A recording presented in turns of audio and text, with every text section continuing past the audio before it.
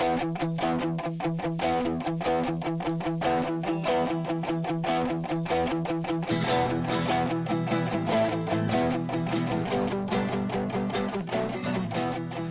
säger vi välkomna till 27:e avsnittet av Folket och Eliten med mig Olof Berglund. Och med mig Leon Nobel.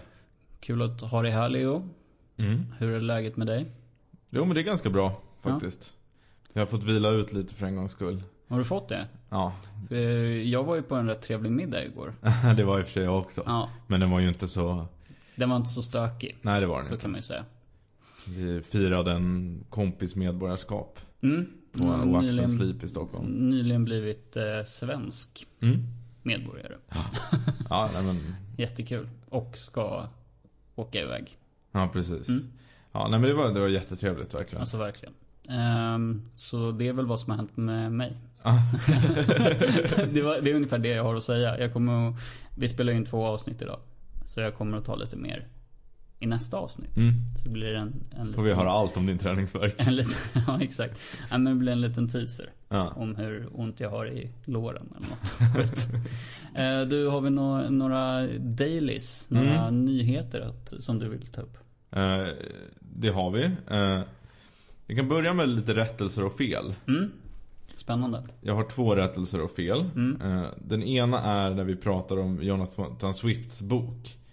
Och då säger jag att den hette Ett skamlöst förslag på svenska. Nej, ett oanständigt förslag. Det är vad den heter, ja. Men jag sa skamlöst i förra avsnittet. Okay. Så det är det som är rättelsen. Alltså jag lyckades. Jag visste att den hette det. Ja.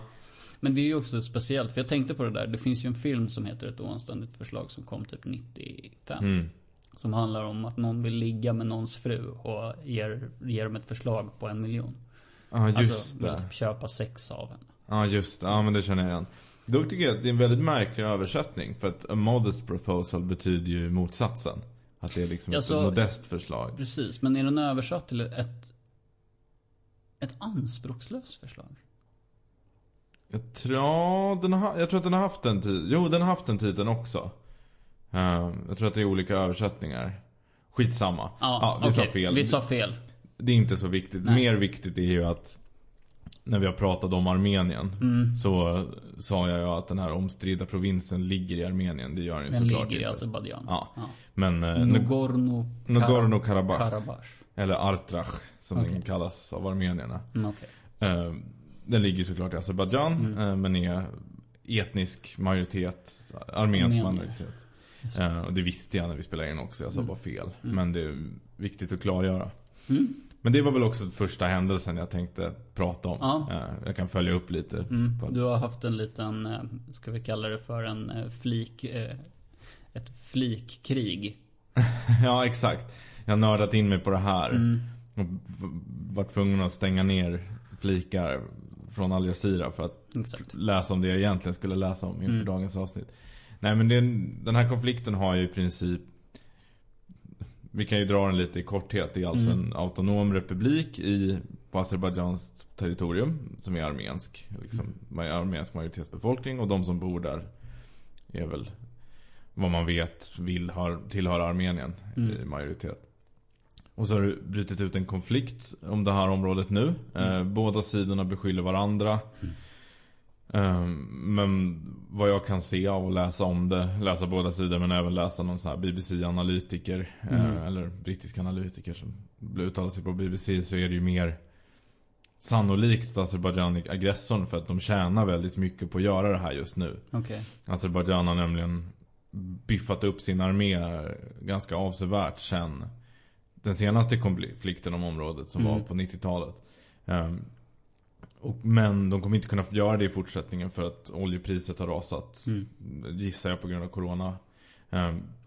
Så de vet att de kommer inte kunna upprätthålla den militära styrka som de har idag, och därför passar de nog på nu att gå in i regionen. Men på vilket sätt är Turkiet boven i det här? Ja, Turkiet stödjer ju Azerbaijan och verkar ju vara de som i mångt och mycket har planerat den här offensiven. Det är så. Ja. Azererna är ju ett turkfolk. Azerer heter de som Azerbajdzjanianer. Ja, är det korrekt? Ja, de heter azerer. Jag vet faktiskt. De heter azerer. Och det är turkfolk, så vitt jag vet. Och de har ganska nära band till Turkiet. Och Erdogan ser väl det här som en ny front att kriga på. Han har ju krigat på många fronter. Han gillar det. I sin strävan efter att återupprätta det Osmanska riket. Ja. Han har ju bland annat gått in i norra Syrien. Kränkt vattnet kring Cypern. Och nu även det här. Jag menar, det finns flera skäl till att jag ändå landar i att hamna på Armeniens sida i den här konflikten.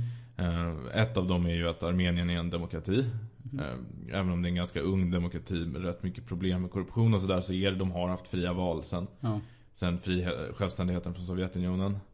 Okej, jag trodde fria valet var senare, men nej, de har haft varit en i alla fall ung demokrati, men det är väl Lettland och Litauen också.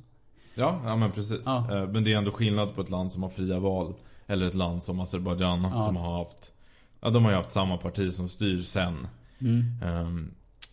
sen självständigheten. Sittande presidenten har suttit sedan 2003. Innan det satt hans pappa. I det senaste valet i Azerbaijan fick oppositionspartierna 0 mandat. Och jag vet ingen riktig demokrati där det någonsin har hänt att inget oppositionsparti har lyckats ta ett enda mandat. Nej. Det luktar ju valfusk. Det luktar Kina. Ja, eller beyond valfusk. Precis. Ja, det är en diktatur helt enkelt. Så det är ju en av anledningarna. En annan skäl är väl att jag menar, det är ganska svårt med såna här nationella frågor att säga vem som har rätt och fel. För det är ju Azerbaijan hävdar ju att delar av den här regionen, bland annat då den här Shushi tror jag den kallas, eller Shusha. Jag tror att det finns olika uttal beroende på vilken sida man frågar. Som då är den näst största stad i regionen. Också den stad som Azerbaijan nyligen har tagit kontroll över. Den har armensk majoritet, men den hade inte det, som jag förstår det, innan den här senaste konflikten. Okay. Så det är ju inte helt såklart, alltså alltid, men som det ser ut nu så är det ju majoritet armenier som bor där och de har ju de facto haft, även om de har varit innanför Azerbajans territorium, haft en autonom republik. Och det är ju dens självständighet som nu kränks. Så det är väl det andra skälet till att man gillar Armenien. Och det tredje skälet är ju Erdogan. Erdogan att man ska inte stoppas gillar Erdogan, från att vinna mer inflytande någonstans. För att, jag menar, jag tror inte, det är inte alla lägen det är den bästa strategin att hålla på och liksom införa hårda sanktioner mot diktatorer. Alltså det är många gånger i historien det inte har funkat. Kuba är ett bra exempel. Eller för den delen Iran. Men det här är ju, under de här omständigheterna så är det ju allt jävla samarbete med Erdogan appeasement. Faktiskt. För att han ska hållas kort. Alltså, han har inte bara ambitionen att förtrycka turkar och kurder. Han har ambitionen att expandera. Och han kommer inte sluta med det förrän någon stoppar honom. Och varje förhandling, han kommer aldrig respektera motparten. Han kommer bara se det som ta varje möjlighet att liksom dra fördelar, precis som Hitler gjorde. Men man kan ju säga det också, vi pratade om fascistoida tendenser. Och att Donald Trump har väl inte riktigt det för att han har så jävla svagt stöd hos egna befolkningen. Men Erdogan har ju rätt starkt stöd. I stora delar i alla fall. Inte just hos kurderna, men alltså, han har åtminstone en stor minoritet som är villig att han har gå ut på gatorna, en militär som är redo att kriga för honom. För hans mål liksom. Så han är livsfarlig. Men det tror jag nästan, vi borde ha ett avsnitt om Turkiet. Om Turkiet på något sätt. Jag har tänkt på det också, men det är ganska mycket att tröska igenom. Men det kan man väl säga att när det blir lite mer utrikespolitik så. Men det kan vi ha framöver. Men vilket så det som har hänt nu är ju att presidenten för Armenien har skrivit på ett fredsavtal eller en vapenstillestånd. Som många armenier är väldigt arga på, för att det innebär att man ger upp kontrollen över den här staden till Shusha eller Shushi till Azerbaijan. Och jag förstår ju varför han gör det. Det är ju för att undvika att den här staden skulle bli ett nytt Aleppo. Och kanske också för att för det är väl det, om det är någonting. Jag skulle behöva titta på en karta för var den här regionen ligger någonstans. Den ligger på gränsen och den ligger i bergen. Men ligger den i en dal eller? Mellanberg? Eller nej, i bergen. Alltså okay. Så här, eller ja, bebyggelsen ligger väl i dalar. Jag har inte riktigt 100% koll. Men det är därför jag är intresserad. Den ligger i en bergskedja. Och den här stan är viktig för att den ligger i den landtunga som förbinder regionen med Armenien. Ja. Så det som skulle hända om kriget fortsatte och om än värre Ryssland blandade sig i, vilket väl Azerbaijan anklagar Armenien för att vilja. Ja. Ryssland har ju en försvarspakt med Armenien. Och där vill jag också säga att jag tycker inte att Ryssland ska blanda sig i. Men det som skulle kunna hända då, det är att man skär av den här landtungan, men fortsätter kriga, och då skulle då den här stan bli isolerad, och det skulle bli en humanitär katastrof som bäst, med svält och brist på förnödenheter, och som värst folkmord. Och det är väl därför presidenten ger med sig nu. Men det är många som är arga för att konflikten har redan tagit massa liv, och då tycker man att om du inte var beredd att försvara vårt territorium fullt ut, varför gjorde du inte det för 44 dagar sedan, eller när den här konflikten nu började? Ja. Man kan ju säga, för att runda av det, vi ska ju inte prata för mycket om det heller. Nej. Men alltså armenierna har varit med om folkmord tidigare. Och det var ganska länge sedan. 1915. 15. Ja. Om jag minns rätt. Ja, jag vet att det var innan första. Eller under första världskriget. Ja, räknas det som det då? Ja, jo. Ja, nej, just det. Osmanerna kanske inte har lagt sig i. Men det är ju men man ska komma ihåg att det är liksom, det är inte länge sedan som det var ett folkmord på Armenien. Som och drivet av Turkiet. Som Turkiet för övrigt fortfarande förnekar. Ja. Men vilket som, så har ju armenierna har i alla fall vunnit popkriget, som Fredrik Strage har påpekat, med System of a Down och Kardashians och sådär. Ja. Så ett pro-tip till Albanien är ju att passa på att invadera lite grannländer nu medan Dua Lipa toppar Billboard. Ja. Nej, skämt åsido, det ska de inte göra. Nej, men det är en fruktansvärd situation. Vi får se hur det spelar ut sig. Nu har ju ryssarna skickat fredsbevarande dit. Ja. Och sådär. Men man hoppas ju att det här ska kunna lösa sig på fredlig väg utan att Turkiet expanderar. För det gör de ju om Azerbaijan expanderar, så expanderar Turkiet. För att det är alltså, jag tror att de azerer som stödjer sin diktator de kommer ju bli blåsta. Alltså Erdogan kommer vilja ta kontroll över det där landet också. De vill ha det som en satellitstat, skulle jag gissa. Det låter sannolikt. Men vi lämnar det. Ja. Ämne nummer 2. Det är någonting som vi har glömt att ta upp. Och det är nästan skandal att vi inte har tagit upp. Men vi har inte pratat om corona de senaste 2 veckorna. Jaha, nej. Trots att vi har fått nu befinner oss i våg 2 och har infört nya restriktioner. Ja. Vad säger vi om det, Olof? Ja, du och jag pratade lite om det igår. Jag tror nog att restriktionerna är så här. Nya restriktioner i Sverige påverkar minimalt. Framförallt dödligheten. Sen vad det gäller smittspridning liksom, ja, fler kommer bli sjuka. Oavsett om det är nu eller om det är sen liksom. Det är en sjukdom som det verkar som att alla ska ha. Och jag förstår i alla fall inte varför det är så viktigt för Sverige att göra på helt och hållet sitt sätt.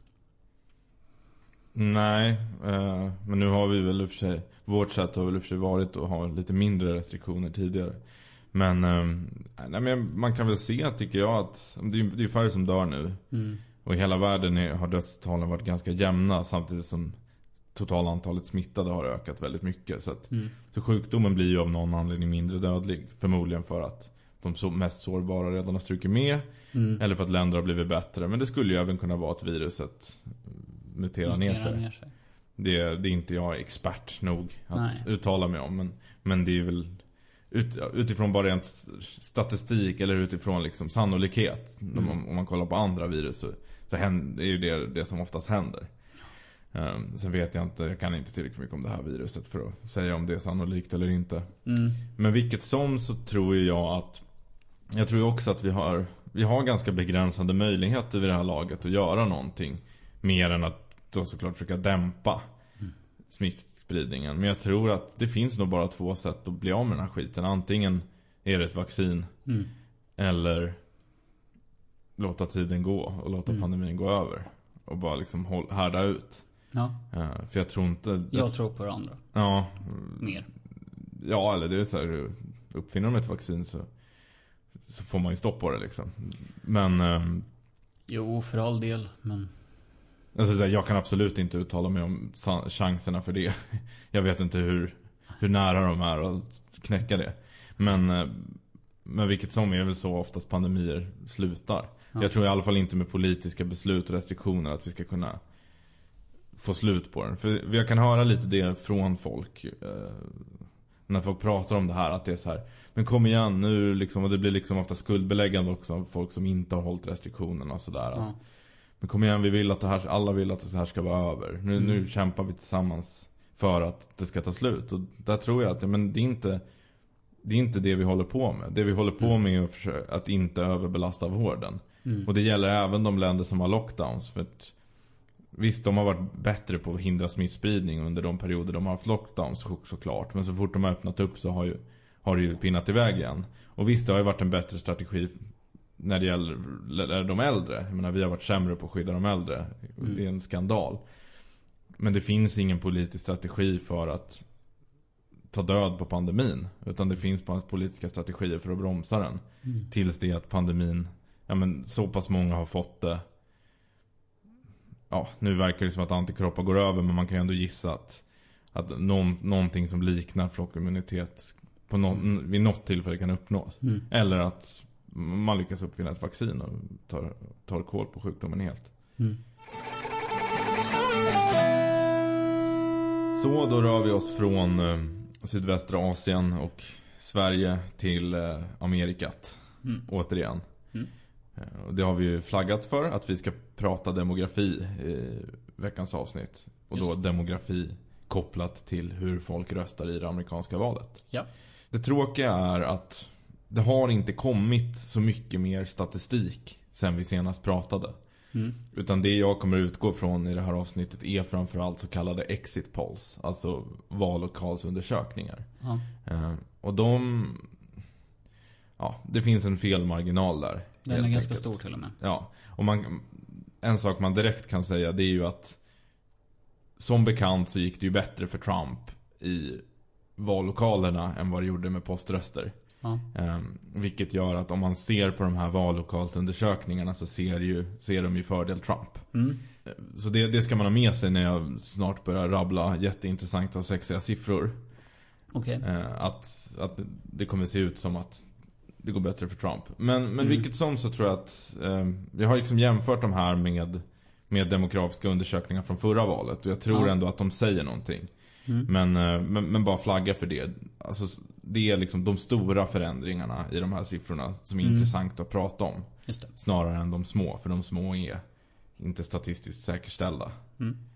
Eller i mindre grad i alla fall. Men hur som helst. Som alla vet så har ju då Joe Biden vunnit valet. Som det ser ut nu så är det 290 mot 232 vad kallas det för? Mandat. Elektorer, precis. Georgia är ju fortfarande inte färdigräknat. Det är den enda staten. Men det ser ut som att den blir till Bidens fördel också. Även om det är väldigt jämnt där. Så, vad skiljer oss då från senaste valet? Det är ju det vad vi ska prata om idag. Vi båda sa ju att innan att vi trodde att Trump skulle vinna. Och att inte så mycket skulle förändras i hur folk röstade. Och det vi påpekade då där var väl att, eller vad vi byggde den teorin på var ju att de röster som swingade valet till Trumps fördel förra gången, det vill säga arbetarklassväljare i rostbältet i swing states, skulle inte rösta. Blue wall. Precis, de skulle inte rösta annorlunda. Möjligtvis rösta i mindre utsträckning. Men inte gå över tillbaka till demokraterna. Det har ju inte hänt. Det är fler som har röstat det här valet och Biden vann. Och då gäller det att fundera över varför det är så helt enkelt. Och då kommer vi in på statistiken. Och som jag sa innan, som sagt, det här är exit polls. Det är också så att i de flesta grupper så ser det ut som båda har ökat.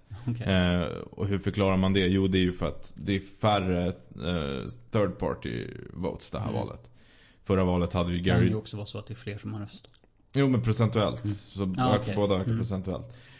Men det handlar ju om att Gary Johnson ställde upp för Libertarianerna förra valet och fick 3%. Jill Stein ställde upp för Miljöpartiet, eller de gröna, och fick 1,4%. Nu fick de grönas kandidat. Var det inte Johnson som ställde upp i början?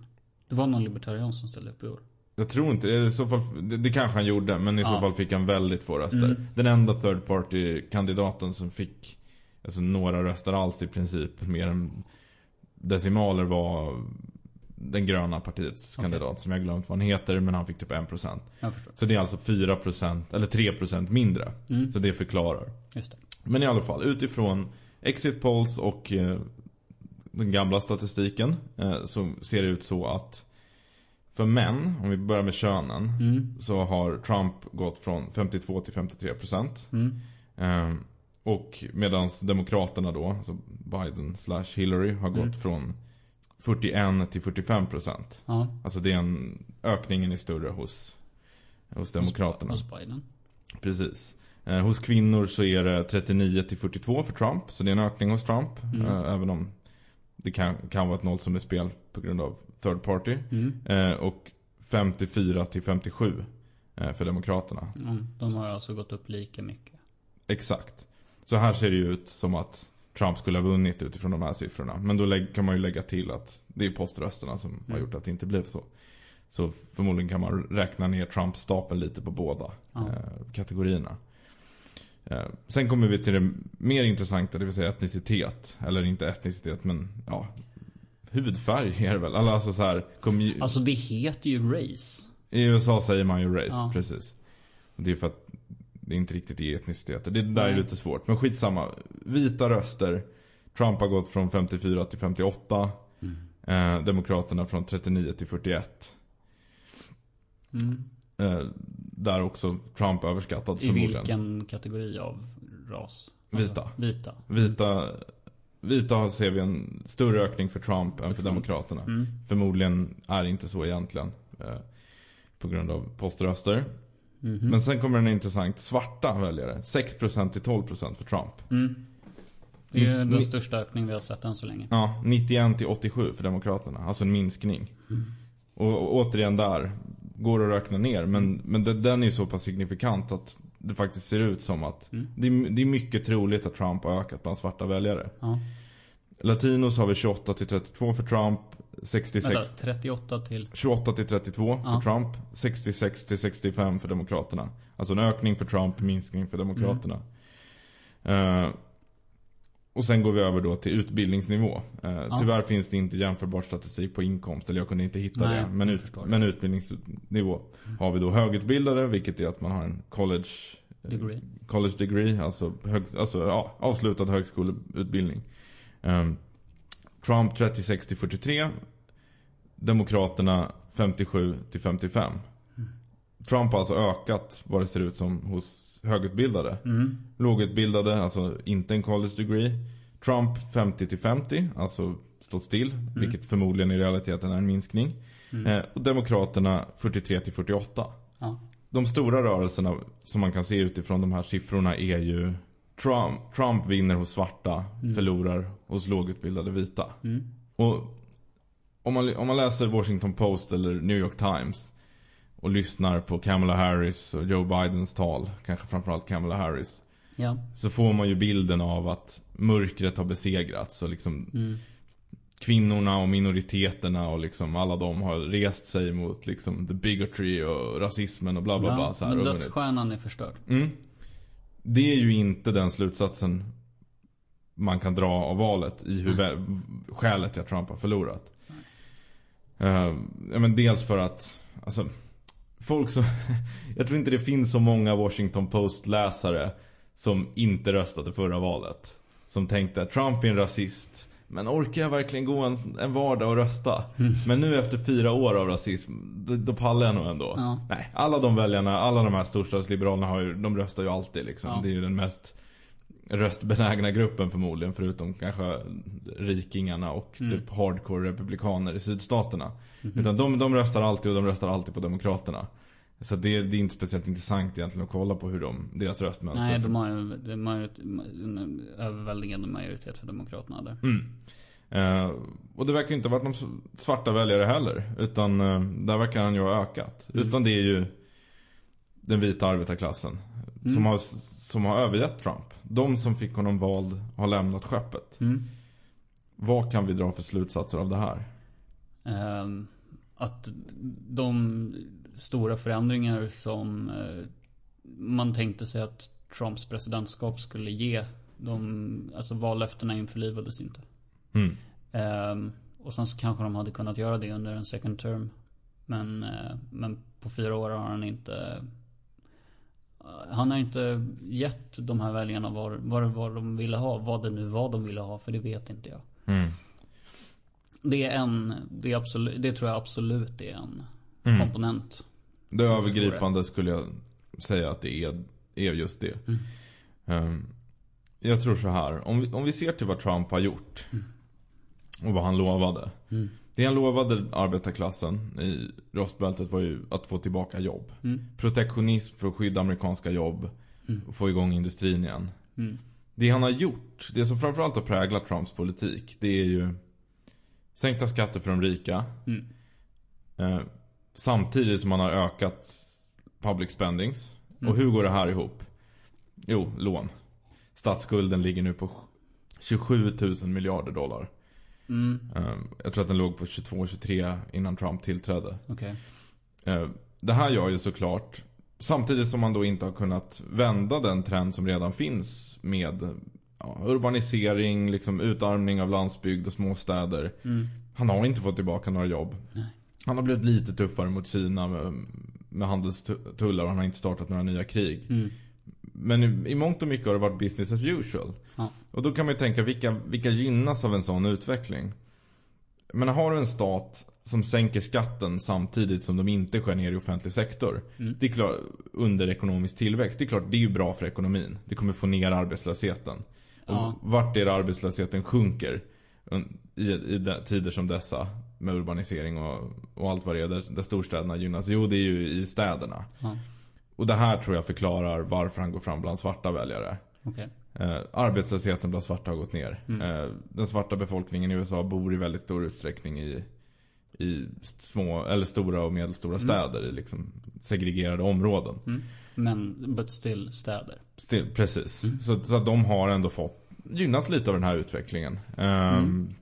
Och jag menar, hela strategin är ju kortsiktig, men där kan man också säga att det här är någonting, det är en fortsättning på Obama, mer eller mindre. Alltså Obama ökade också statsskulden enormt mycket under sina år.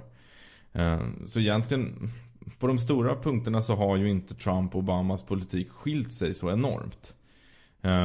De som försvarar Trump, eller de som är Trump-supportrar, säger, det de ofta lyfter som det bästa han har gjort, det är ju att dra ut USA ur Mellanöstern. Liksom, slut på krig. Och så säger man att Obama släppte si och så många bomber.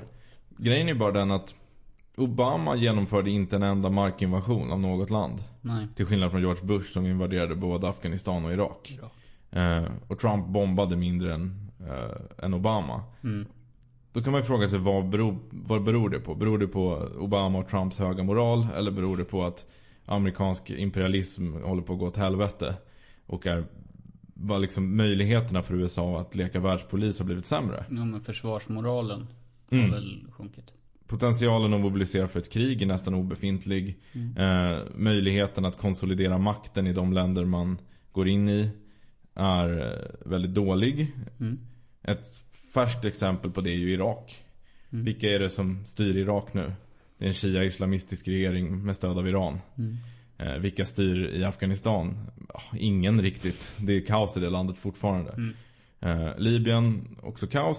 Syrien, kaos. Fast regeringen står närmare Iran och Ryssland än USA.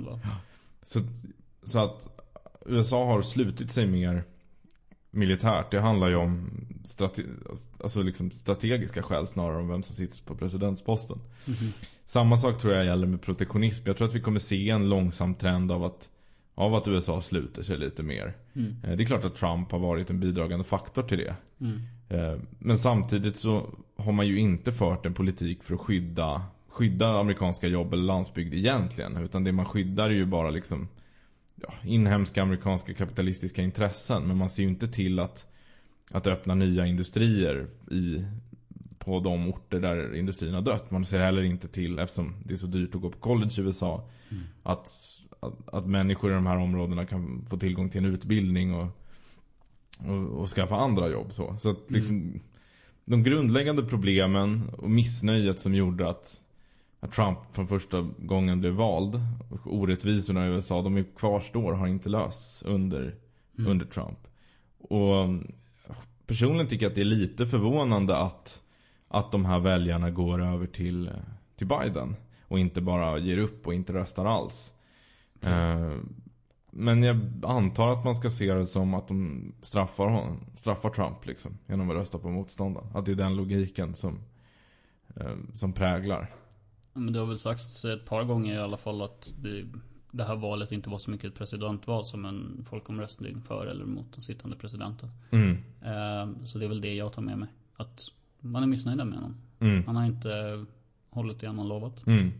Sen finns det en grej till jag måste lägga till som jag glömde. Och som jag tycker tas upp för sällan faktiskt i Sverige när man ska analysera det här. Det är ju corona. USA har flest dödsfall per capita. Trump ignorerade hotet från corona jättelänge. Jag tror att det är över hela spektrat är ett skäl till att färre ville rösta på Trump.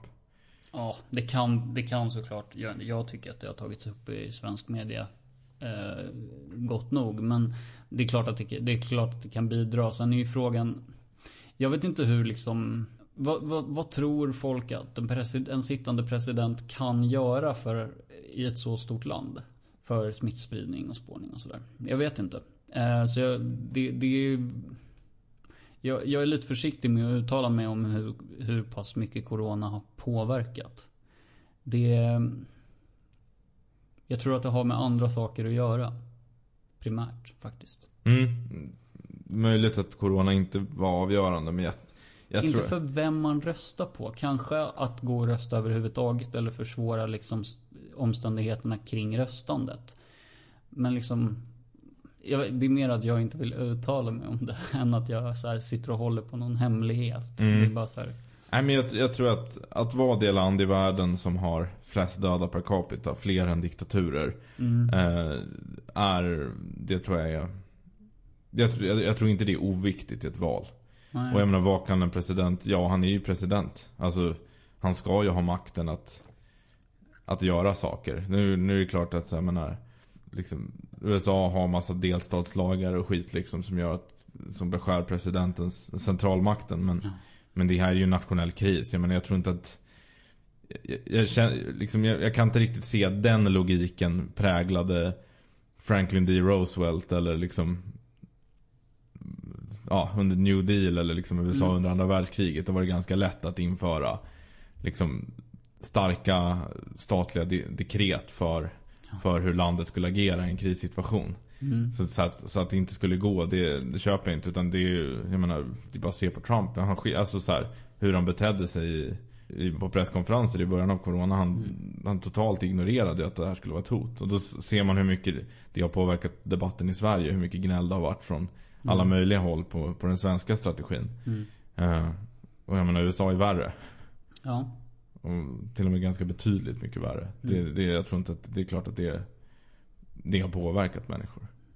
Ja, men då har vi ju ändå så gott vi gått igenom demografi och vad vi tror kan ha varit liksom avgörande för själva valet.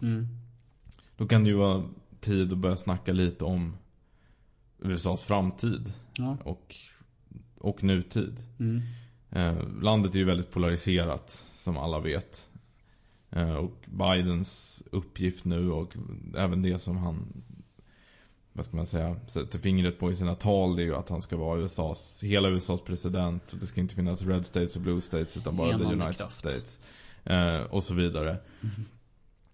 Och det är väl liksom förutsättningarna för att han ska lyckas med det som man kan diskutera nu. Trump har ju inte accepterat valresultatet för det första. Och många av hans supportrar har inte gjort det heller. Jag bedömer det högst osannolikt att det ska ha skett valfusk i den omfattningen som skulle kunna ha gjort att valet, som skulle kunna påverka valresultatet. Det är illegitimt. Nej. Det verkar inte så. Nej. Men det kan ju i alla fall få skadeverkningar. För problemet är ju att så fort en sida inte längre respekterar liksom legitimiteten för det politiska systemet, så får man ju problem. Ja. Och det är klart det går bara att bekämpa genom att den andra sidan konsekvent håller fast vid sin värdighet, eller vad man ska säga, och att den sidan fort ändå mobiliserar mer stöd än den andra. Men det är ju lätt att det här blir ett sluttande plan där båda sidor anklagar den andra för att helt enkelt inte respektera systemet. Och då faller ju hela systemets legitimitet som sådant. För att då blir det inte längre en stat som står över sina interna motsättningar, utan staten är bara dess interna motsättningar. Och i ett sånt läge så är det ju bara den som kan samla flest människor med vapen som har makten. Okay. Ja, men det är väl därför man har demokrati, för att det inte ska vara så. Men när legitimiteten för ett styre faller, så är det ju det kokar ner till. Ja. Vem tar makten när det inte finns lagar och regler och system som reglerar? Jo, det är den som kan ta makten. Ja. Men frågan är om är det en reell risk, eller är det bara tomt prat från Trumps sidan, eller kommer det bli liksom statskupp? Nej, det kommer inte bli statskupp. Jag kan börja med att säga så här: jag hade tyckt att det var väldigt, väldigt obehagligt om Trump på något typ av statsmannamässigt sätt gick ut och sa han är min president nu. För det hade gått rakt emot hur han har liksom uppfört sig de senaste 6 åren. Jag tror att han kommer säga någonting i stil, alltså ge det en vecka, ge det 5 veckor, det spelar inte så stor roll, men han kommer säga någonting i stil med I'm gonna let him do this. Alltså han kommer spela ner det, han kommer låta Biden han kommer föra fram det som att jag lät honom vinna. Eller eventuellt att han säger någonting om det här med illegal votes igen liksom. Det är möjligt. Men på något sätt att så här, ja men det är fortfarande jag var trött på det här, eller alltså det är i linje med hur han har betett sig eller uppfört sig som president och innan också. Så nej, det kommer inte bli någon statskupp. Det kommer vara en demokrat som sitter som president. Och sen du började med att fråga om framtiden. Alltså det är ju lite speciellt med tanke på att det här är en president som högst sannolikt bara kommer sitta 4 år och inte ställa upp för ett omval, vilket är ovanligt. Jag tror faktiskt bara att det har hänt en gång tidigare. Och ett väldigt speciellt val. Vi behöver inte gå in på det. Men det som blir lite intressant då är Kamala Harris. För hur ser framtiden ut för demokraterna? För de står ju inför ett rejält vägval. Alltså Demokratiska partiet, och deras församling, minns inte vad det heter, men deras kongress, deras landsdagar, om vi ska kalla det, minns inte vad man kallar det. Konvent tror jag det heter. Ja, just det, precis. Just det, konvent. Är ju också väldigt splittrat. Så han är ju knappt ens en president för sitt parti. Nej. Alltså han är verkligen en Stefan Löfven. Alltså han är någon som bara är han är bara en politiker. En resultat av kompromiss. Alltså verkligen. Men då får man ju titta på vem har han valt som sin andra person. Kamala Harris. Bör tilläggas att det är många, och det här liksom, nu kommer mina känslor in, men jag blir lite irriterad på så här svenne-personer som lägger upp alltså stöd för henne som rasifierad kvinna.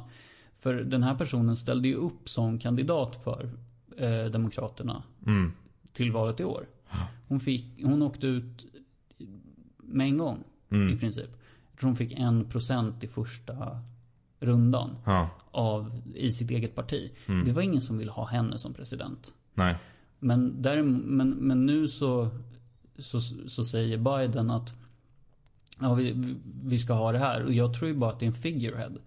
Det är ingen i det partiet som vill att man ska röra sig åt hennes håll. Nej.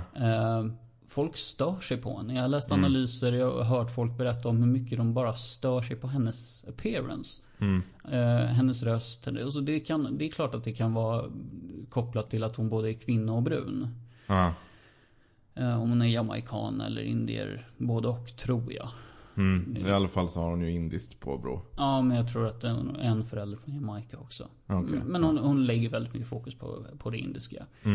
Men det bör tilläggas att hon kommer ju som fan alla utom just Biden då. Men hon kommer från en välbärgad familj. Har ju gått på fina skolor hon också. Och sen så har hon en retorik som pratar om girl power och lite Michelle Obama fast sämre. Men sanningen är att det finns inte stöd för den politik som hon vill föra i det egna partiet. Och det tänker jag är det mer intressanta. Vad händer om 4 år? Vem kommer ställa upp? Och vem kommer ta över? Hur kommer republikanerna kontra på det? För om det blir Kamala Harris som går upp som kandidat för demokraterna, då behöver republikanerna ställa upp med en Trump, tror jag. Alltså att fortsätta splitta landet. Men då blir det Tucker Carlson. Till exempel Dave Rubin. Alltså en Trump som är lite smartare och lite mer likable. Ja, och kanske i vissa lägen lite mer kompromissbenägen och kanske mer av en politiker framförallt. Alltså Donald Trump var ju, han är, som vi har varit inne på, ett skämt. Men det finns ju folk i det partiet som är liknande i högt tonläge och föra ungefär samma politik. Och som kan appellera till arbetarväljare. För men jag tänkte precis komma in på det. För republikaner, och det här är också en sak som svenskar inte riktigt vet. Alltså, det finns ju väldigt mycket sen långt tidigare liksom en tendens hos arbetare att välja på republikanerna på grund av just protektionism som du har varit inne på. Det är inte en ny företeelse. Nej, men den har ju växt i styrka, kan man väl säga. Det ser ut på ett annat sätt, absolut. Men vi var inne lite på liksom de svarta väljarna till exempel. Det finns ju en stor svart arbetarklass i USA. Och de har förstått att vi får rösta på republikanerna. Lite krasst sagt av mig kanske. Det förstår de väl lika väl som någon. Men det är liksom socialt accepterat också. Mer och mer. Ja, och man kan ju, även om jag inte har sett statistik på det riktigt, så kan man ju gissa att man kan lägga ihop 1 och 1 med lågutbildade väljare och svarta väljare som i högre utsträckning har röstat på Trump och gissa att det är svart arbetarklass som han har ökat bland. Och inte svart medelklass. Nej, men och det, jag tror ju också att det kommer liksom fortsätta bygga på någon slags polarisering inom de här grupperna. Alltså vi pratar om män, kvinnor, vi pratar om etniciteter, vi kan titta på ålder också. Nu hade du ingen explicit statistik på det heller. Men det finns ju, men men vi tog inte upp det just idag. Det blir kanske lite mycket, men det är liksom de här stora komponenterna som även inom de grupperna så röstar man inte homogent. Nej. Det är en väldigt stor majoritet av svarta som fortfarande röstar på demokraterna. Men jag tror att successivt kommer den att sjunka. För att man börjar prata om de lite mer hårda värden i amerikansk politik. Det har varit väldigt mycket mjuka värden.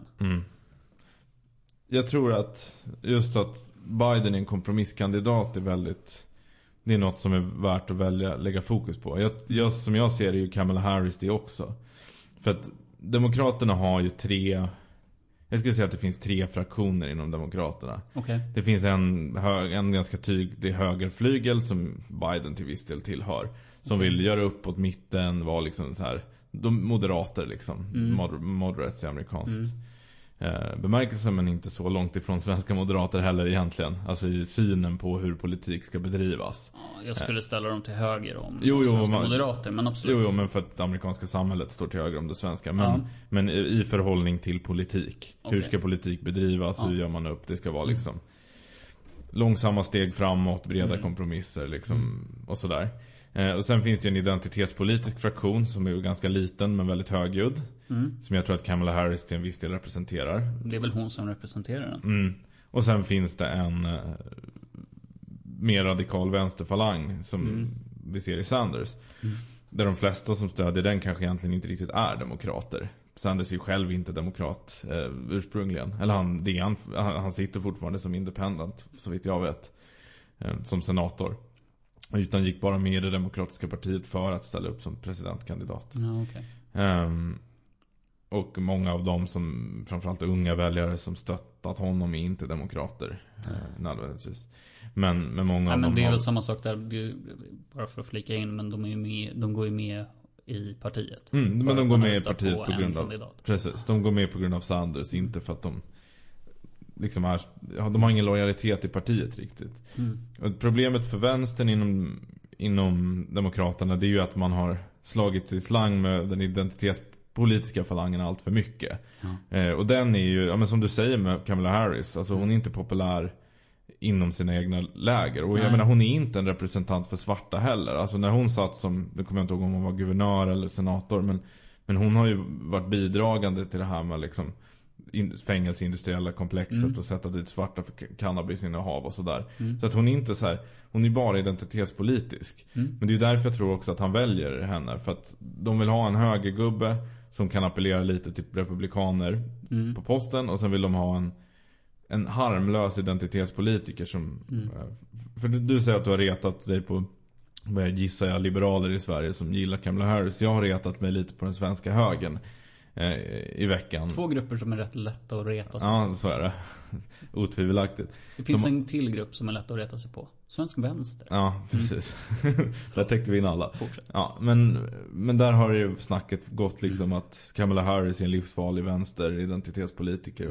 Nej, det är hon inte alls. Hon är status quo. Alltså, hon är Annie Lööf. Ja, identitetspolitiker är status quo. Alltid. Men grejen det är därför Kamala man håller på med identitetspolitik också, och inte riktig politik. Men alltså, en sak med Kamala Harris som jag tycker inte om henne själv. Jag gör verkligen inte det. Nu lägger jag bara fram det rakt av. Och det är för att jag tror att en stor del av hennes identitetspolitiska verk är för att hon vill ha makten. Men det är ju det som är grejen med identitetspolitik. Ja, och det är liksom farligt på riktigt hos en politiker. Någon som aktivt söker makten. Det var det som var farligt med Donald Trump. Det var det som var farligt med fan heter han? Äldre Bush sökte också. Nu kommer ju de i och för sig från en politisk familj, men han arbetade sig upp för att bli president. Och sökte det. Obama, inte så mycket. Men om vi tittar på de äldre presidenterna, alltså de som var innan, säg 89. Det var ingen som de blev framplockade av sina partier för att man tyckte att de hade gjort bra jobb. Det fanns en körordning. Så ser det inte ut riktigt längre. Men det jag tänkte komma till var, jag har inget att säga om Kamala Harris som person riktigt. Jag tycker att hon verkar vara en bra talare och sådär liksom. Men jag har inte så... Jag tror inte att amerikanska folket gillar henne speciellt mycket. Och jag tror inte det har att göra med att hon är svart eller kvinna. Nej, eller men det har det inte för mig heller. Nej. För mig har det att göra med hur hon är som politiker. Men jag tror att hon är ogillad för att hon representerar intressen för en ganska liten klick storstadsbor. Så där hon bland dem säkert är hyfsat populär. Men jag ska också säga det om henne, att jag tror att de som stödjer henne, alltså som står bakom henne, det är en form av den här Idpol liksom gruppen. Det är människor som kommer att sluta med det snart. Jag tror att det börjar gå över. Det är ändå ideologi. Jag tror att anledningen att ha fått en uppsving nu typ i år, det är för att det är dödsryckningar. Men skitsamma, det var inte det. Det jag tänkte komma till är att det är en ledarskap som man har valt till USA nu är i 100% en kompromiss om någonting som inte kan bestå. Alltså Joe Biden alltså rent fysiskt kommer inte att bestå för att han är jättegammal. Som du säger, det är högst osannolikt att han blir omvald eller ens ställer upp för en andra gång. Det är till och med sannolikt att han blir gaggig under de här 4 åren. Det är liksom i alla fall inte helt omöjligt. För att man ser lite sådana tecken redan nu. Så jag tänker inte hoppa på det demenståget. Men han är inte samma person som han var när han var vicepresident. Ja, nej. Men oavsett, en temporär ledning för USA har valts. Och nu kommer ju, alltså hela kartan kommer ju behöva ritas om. För Trump har förlorat. Och han har förlorat för att han inte kunde leverera till de grupper som valde honom. Och han gick till att bli mer av en klassisk republikan. Med sänkta skatter för de rika och så. Vilket gjorde att man tappade arbetare. Samtidigt så har demokraterna valt en ledning som bara är vald på att inte vara Trump. Och som är så urslätad och kompromissartad. Det är ett sätt, tror jag, att köpa tid för att komma på vad man egentligen ska göra med demokraterna. Och republikanerna behöver fundera på vad man ska göra med republikanerna. Och det handlar om nu, vem kan appellera till arbetarväljarna? För det är arbetarväljarna man måste vinna. Och ska man utöka, jag menar nu ser vi att röstantalen ökade i det här valet. Vill man fortsätta det, öka mer, vinna nya väljargrupper som inte röstar, så är det arbetarklassen man måste orientera sig mot.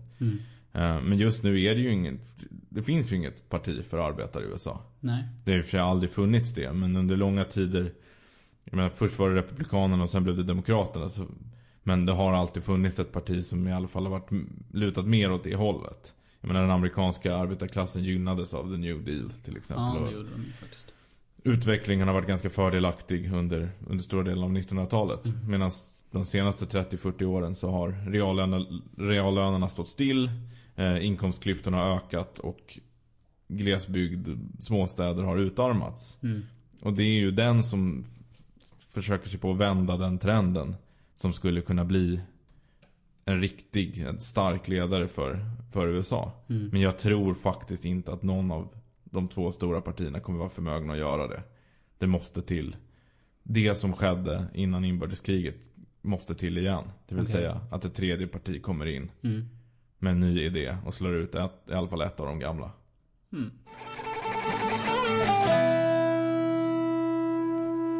Då har vi spelat in det 27:e avsnittet av Folket och Eliten. Om demografi i USA. Jag tycker att det blev otippat kort. Ja, det gick snabbare än vad det var mycket siffror i början alltså. Ja. Jag försökte hänga med på de stora förändringarna. Men ja, så kan det väl vara ett avsnitt. Jag tror vi fick fram vad vi ville säga i alla fall. Ja, jag vet inte, det är så mycket jag vill säga om det här. Jag märker det. Och det är ganska, det är så, jag håller nog tillbaka lite grann, ärligt talat. För att det inte ska bli liksom 8 timmar. Så då är det bättre att det blir 45 eller 50 minuter. I alla fall för mig. Har vi något mer som vi vill säga? Nej, men in och följ. Precis. Följ oss eller gilla oss på Facebook, Folket och Eliten. Folket Eliten på Instagram. Prenumerera era poddappar. Just det. Bråka med mig på Twitter. Ja, man kan följa mig också. Av Berglund heter jag, du heter Stormklocka. Då säger vi så. Tack för idag. Hej.